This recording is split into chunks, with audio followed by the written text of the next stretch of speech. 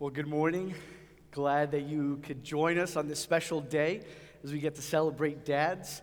And as you saw in that promo video, over these last few last 2 months, we've been going through this series called The Real God, and we've been unpacking the characteristics of God.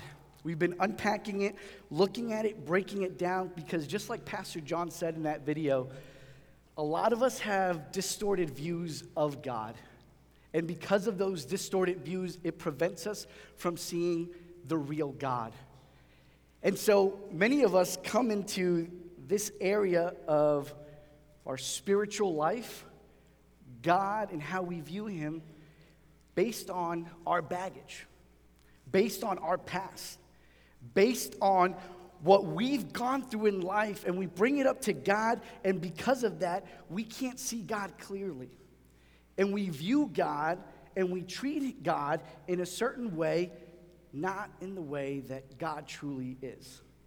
And so today we're going to be wrapping the series up, and as everything just matches up, I think it's very important to kind of, as we end it, to look at one of the characteristics of God. As we celebrate fathers today, looking at the characteristic of God being our Father. So if you have your Bibles with you, you can open to Luke 11. If you don't have your Bibles, you can follow along on the screens. The verses will be up. And this is a passage where Jesus has been teaching.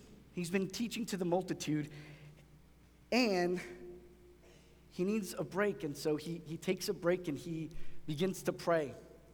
And the disciples overhear him praying to God. And so I think it's important what he says in Luke 11. And we're going to look at the first 4 verses. It says, "Now Jesus was praying in a certain place, and when he finished, one of his disciples said to him, 'Lord, teach us to pray as John taught his disciples.' And he said to them," this is Jesus, "'When you pray, say, Father, hallowed be your name. Your kingdom come. Give us each day our daily bread, and forgive us our sins, for we ourselves forgive everyone who is indebted to us, and lead us not into temptation.'" When you look at that passage, I think it's important to note 2 things. That the disciples didn't ask Jesus, how do you pray? They went up to him and said, Jesus, teach us how to pray. And it's important because Jesus tells them, this is how you should pray. And just like any conversation, any letter, the first statement is addressing him. And it says, Father. Now, just hearing that statement, for some of you, that brings joy. That brings great memories. But for some of you in here, not so much.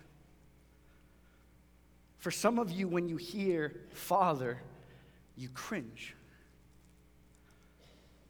For many that don't know, for one, my name is Carlos, and I'm the student pastor here.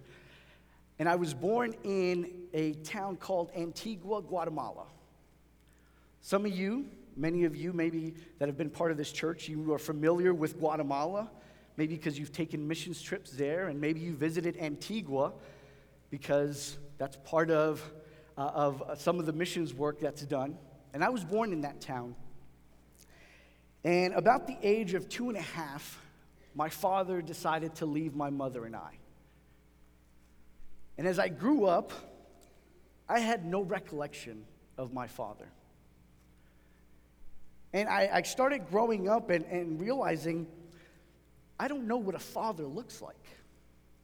Not only did I not have a father in my life, but as I looked around and I looked at the scope of my family and the family dynamics, I didn't know what a father looked like, period.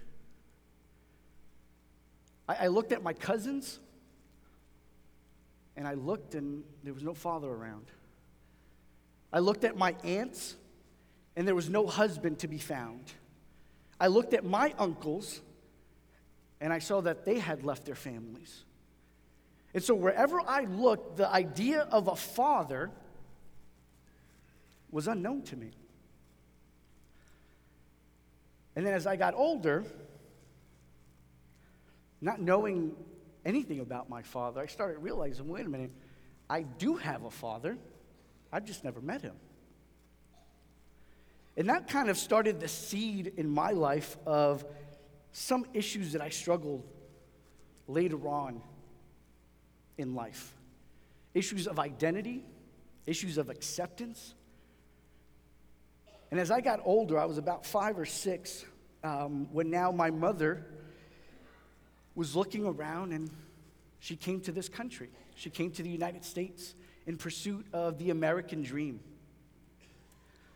But knowing the unknown in her life, she didn't want me to go through the hardships that she was about to face.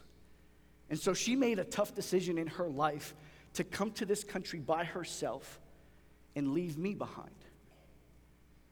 And so for about 1.5 to 2 years, I lived with my aunt and my cousins. And I was getting a little bit older. And as many of you know, it's hard to process life, just in general as a kid, and even an adult. But as a little kid, I'm wrestling with this idea that the family dynamics, I don't know what that looks like. I don't have a father at home. And now my mom leaves. And as an adult, I get what she was doing, but I struggled with that. Having my mom leave. And then in 1993, when I was about 8.5 years old, my mom brought me to this country. After she had established and she had gone through all the hardships, and we moved to Queens, New York. And that's where I grew up for the rest of my life. But as I came, I finally met my dad. I finally saw him for just a few brief days. And I started processing, thinking, you know what? I'm a little bit older and mature as an 8-year-old, right? All the 8-year-olds here could say amen to that. And I started thinking, well, you know, being a parent is hard. Being a father is tough. Maybe my dad he just wasn't ready. He just wasn't ready to be a dad. I get it. But as I came to this country, I saw my dad, and come to find out that I had a half-sister and a half-brother that lived in California with him. And now, as a 9-year-old, I'm processing this idea that, wait a minute, my dad can be a dad. He's just choosing not to be a dad to me. And if I can tell you how much anger, how much bitterness, how much just issues, emotional issues, mental issues that I went through knowing you could be a dad to them, but you couldn't be a dad to me. And of course, I never had the courage to approach him, but all I could think about was I not good enough for you? Man, what was it about me? Something as little as my middle name bothered me so much. My full name is Carlos Alberto Campos. My dad's name is Carlos Humberto Campos. My half-brother's name is Carlos Humberto Campos. So as a kid, I'm like, you couldn't even give me your middle name. You could give it to my brother, but not me. And as I grew up, I just kept fighting these demons of identity. Of what is it? Who am I? I don't know who I am because nobody wants to be with me. My dad doesn't want to be a part of my life, and I hated him for it. And as I grew older, my mom being the wonderful Christian lady that she was, every Sunday took me to church. I like to tell people that I was a drug baby because my mom drugged me to church every Sunday. I hated it. I hated going to church. I hated going to church, and I hated what it stood for, and I thought Jesus was only for old people, that it was not for me. And I remember sitting in the seats at church and hearing the phrase, God wants to be your Father, wants to be your heavenly Father. I used to laugh at that.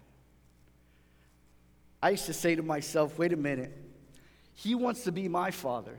Why? My dad doesn't want to be my father. Why would he want to be? I'm not good enough for him. He doesn't want to be in my life. Why does he want to be a part of my life? I'm not good enough. And so I struggled with identity. I struggled with who I was. I moved around so much that I went through 3 elementary schools. During my 3rd to 6th grade, I went to 2 different middle schools. And every new school that I went to, I was trying to fit in. So the only 2 ways I knew to fit in was to make people laugh and to get in with the popular crowd. And as we know as parents, usually the popular kids in school are never the good kids. They're always the bad kids. And so growing up through elementary and junior high, all I did was make people laugh and go to the principal's office a lot.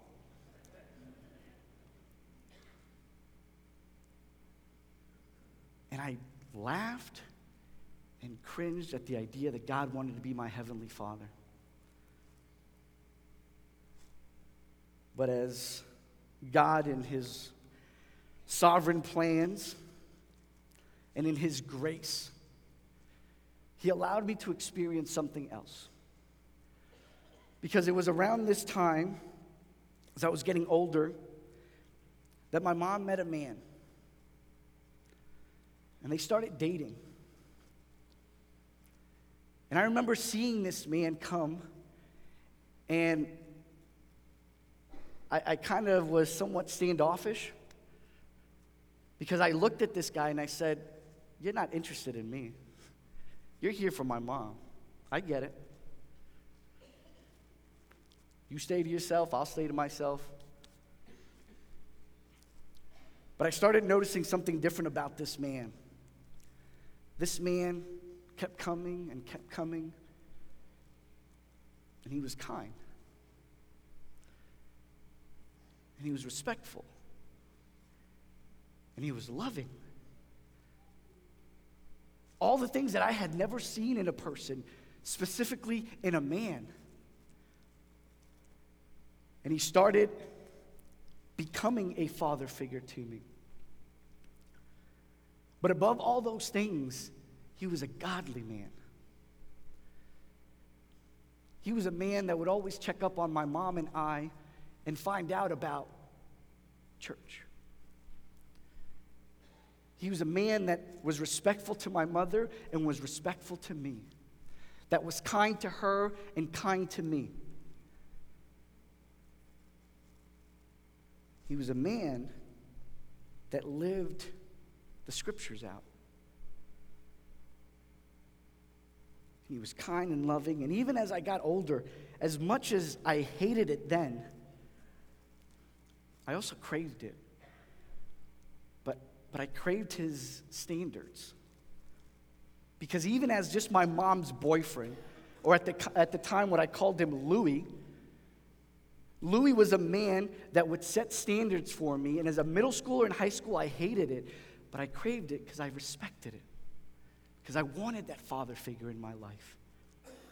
And he was so caring and so thoughtful that when I was 13 years old, and I had gone to church and I had heard all the stories, I was not saved. And he was intentional in sitting with me at our dinner table, and he sat me down and asked me, do you know Jesus? Not do you know about him? He said, do you know Jesus? And that Sunday when I was 13 years old, I gave my life to Christ. Because there was a man in my life that was willing to pour himself into me. That was loving, that was kind, that was a father figure, that was grace-filled in everything that he did. And now as I look at adulthood, and I stand before you, I look at this and I feel privileged to have experienced that. I feel privileged to have experienced both sides of the spectrum. Privileged to know that I was fatherless, that I didn't have someone there for me, someone that cared for me. But I also got to see the other side. I got to see God's grace through a man named Louis, who I to this day call Dad, who my girls call Grandpa. Now, I don't tell you this for a pity party. I don't tell you this so you can come to me after service and, hey, I feel bad for you. No. Because here's the thing, we can pass a mic around in this auditorium, and we all have a story. And we all can say about some of the things that we've gone through. But I tell you this because we're able to see God for who he is. I was able to see God for who he was. Because here's the beauty, God doesn't change. God has been, is, and will be the same. Does not matter how you view him. It doesn't change who he is, but when we view him for who he really is, a faithful father, it makes a difference. It makes a difference when we're able to see him for who he truly is.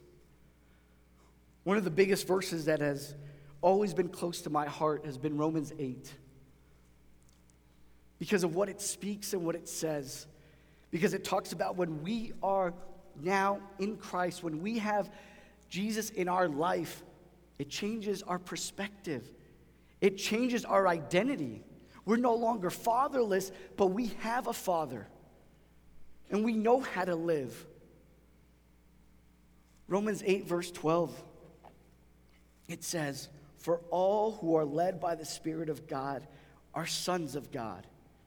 For you did not receive the spirit of slavery to fall back into fear, but you received the spirit of adoption as sons, by whom we cry, Abba, Father." The Spirit himself bears witness with our spirit that we are children of God. And if children, then heirs, heirs of God and fellow heirs with Christ, provided we suffer with him in order that we may also be glorified with him. To know Christ puts us in a different place. It says that we are now sons, children of God. That identity that I was craving, I finally got it. That acceptance of trying to belong somewhere, trying to fit in, I finally got it. I didn't have to work for it. I didn't have to pretend to be someone I was not. I was his. That's all that mattered.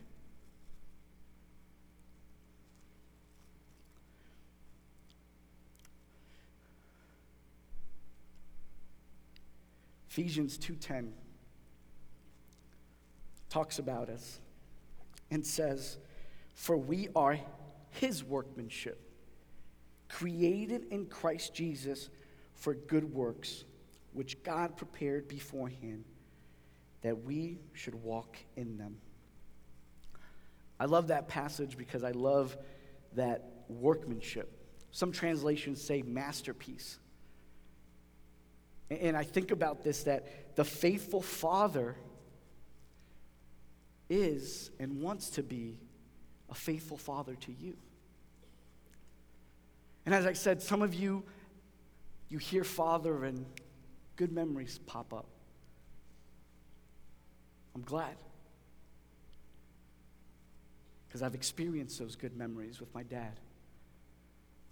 But then you also might have negative memories. And I get it. I've been there. But to know that we are God's masterpiece, I'm reminded of a true masterpiece, a painting, where an artist has in mind, has already prepared what he's going to paint.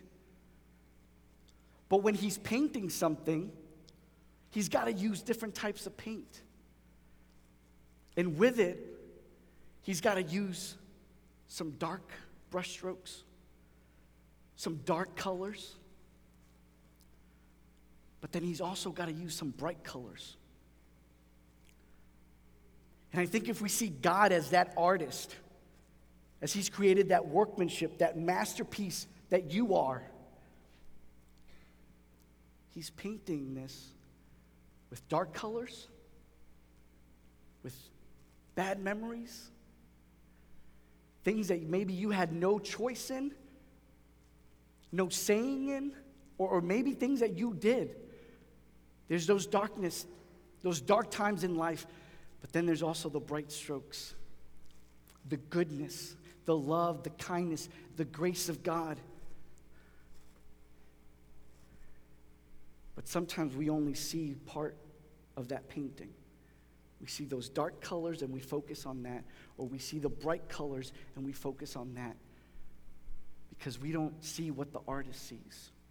That as you step back and you see all those colors coming together, you see God's masterpiece with the bright colors of your life and with the dark colors in your life. The real God we've been talking about, right there on your bulletin. The real God is good. Aren't you glad God is good? And we could add to that what we've talked about this morning. The real God is a good Father.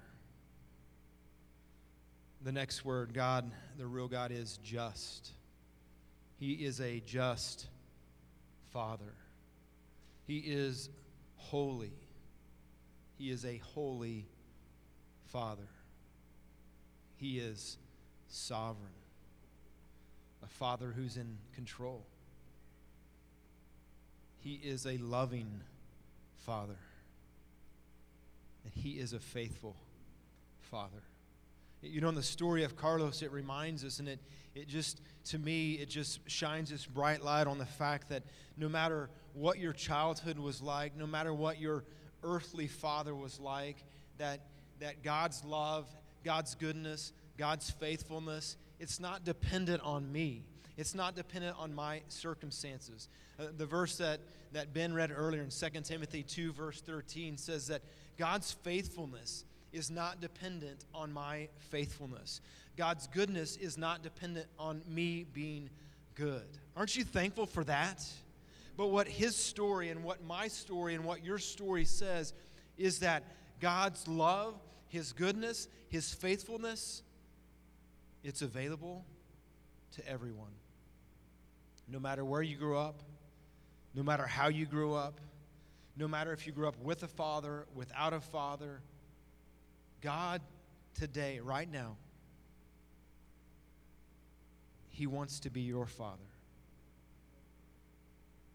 When the disciples asked Jesus, teach us to pray, and He said to address God as your Father. My question for you today, God wants to be your Father.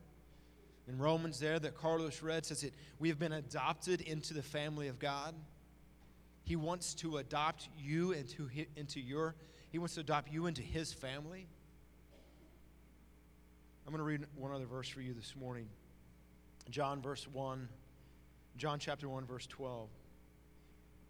It says, but as many as received Him, to them He gave the right to become the children of God. You see, God sent His Son to pay the penalty of your sin debt so that he could adopt you into his family. And that's what the first part of this verse says. As many as received him, to them he gave the right to become the children of God. It's a right for everyone, but look at the last of that verse. To all who believe in his name. So the message today of Scripture on this Father's Day is that God wants to be your Father. And as little George quoted on the screen for us today, God the Father proved his love for you. He proved that he wanted you to be adopted in his family. What was the verse he quoted? For God so loved the world, he gave his only Son, that whoever believes in him should not perish but have eternal life. Have you believed? I'm going to ask the band to come up, and I'm going to ask you to close your eyes just for a moment. And the challenge is very simple for you personally today. God wants to adopt you into his family. God wants to become your heavenly Father.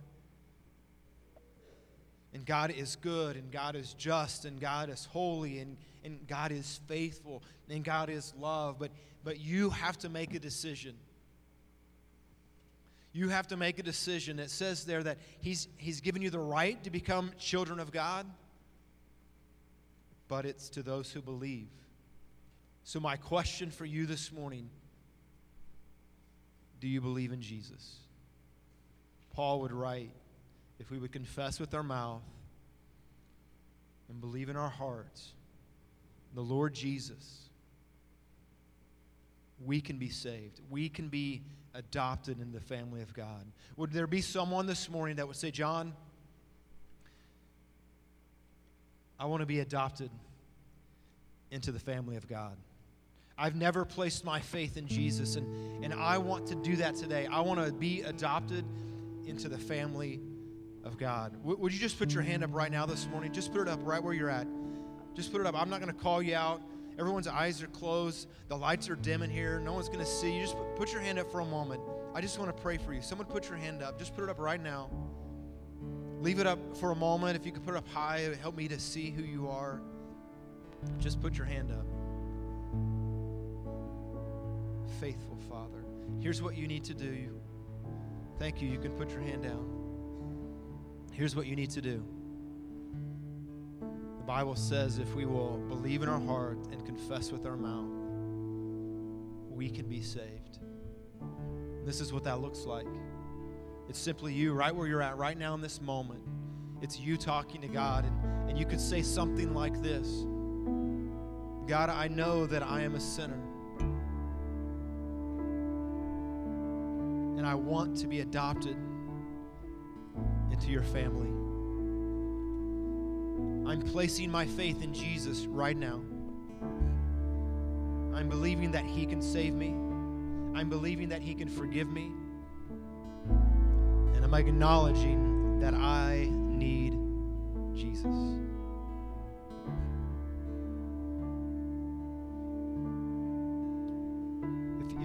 If you right here in this moment, if you prayed something similar like that, maybe you just repeat it after what I said. And you prayed that prayer this morning, then what the Bible says that whoever calls on the name of the Lord shall be saved. He just adopted you into his family. Would there be anybody this morning, as our eyes are still closed, that would raise their hand and say, John, I prayed. I place my faith in Jesus right now. If that's you, would you just put your hand up for a moment? I just want to pray for you again. I'm not going to call you out. I just want to pray for you. Just put your hand up. I prayed that prayer. For the rest of us today, maybe today was just a reminder of how good, I was blessed with a great father who from the moment that I could remember, was an example of God's love, what it meant to follow Christ. But probably statistically, half of us in the room, that's not our story. We may identify more with Carlos. And maybe the story of Carlos just reminds you today of the faithfulness of God. So in a moment, we're going to stand and we're going to sing a song, just a song of worship, thanking God that just as we are, no matter what our past, no matter what our sin, God loves us. So I'm going to encourage you when we stand here in a moment, if you'd like to come forward, maybe as a father, you want to get your kids together, come forward and pray. Maybe as a family. Maybe you just want to come forward and thank God that you've been adopted into His family. Maybe you want to come forward this morning and just thank God for a godly father. Dads, maybe you need to just come forward this morning and pray that God would give you the ability and the strength to be a godly father. The last part of this service, it's just an opportunity for you to worship the Lord, to respond to what you've heard. Would you stand with me as I pray? God, we thank you for this day. Lord, we thank you for the blessing and the privilege it is to know Jesus. We thank you this morning that you are a good Father, a just Father, a sovereign Father, a holy Father, a loving Father, and a faithful Father. Lord, I pray in these next few minutes as we just worship through music, through prayer, that your name would be honored. Lord, if there's someone here that doesn't know you today, that they would ask somebody about that today. It's in the precious and powerful name of Jesus that we pray.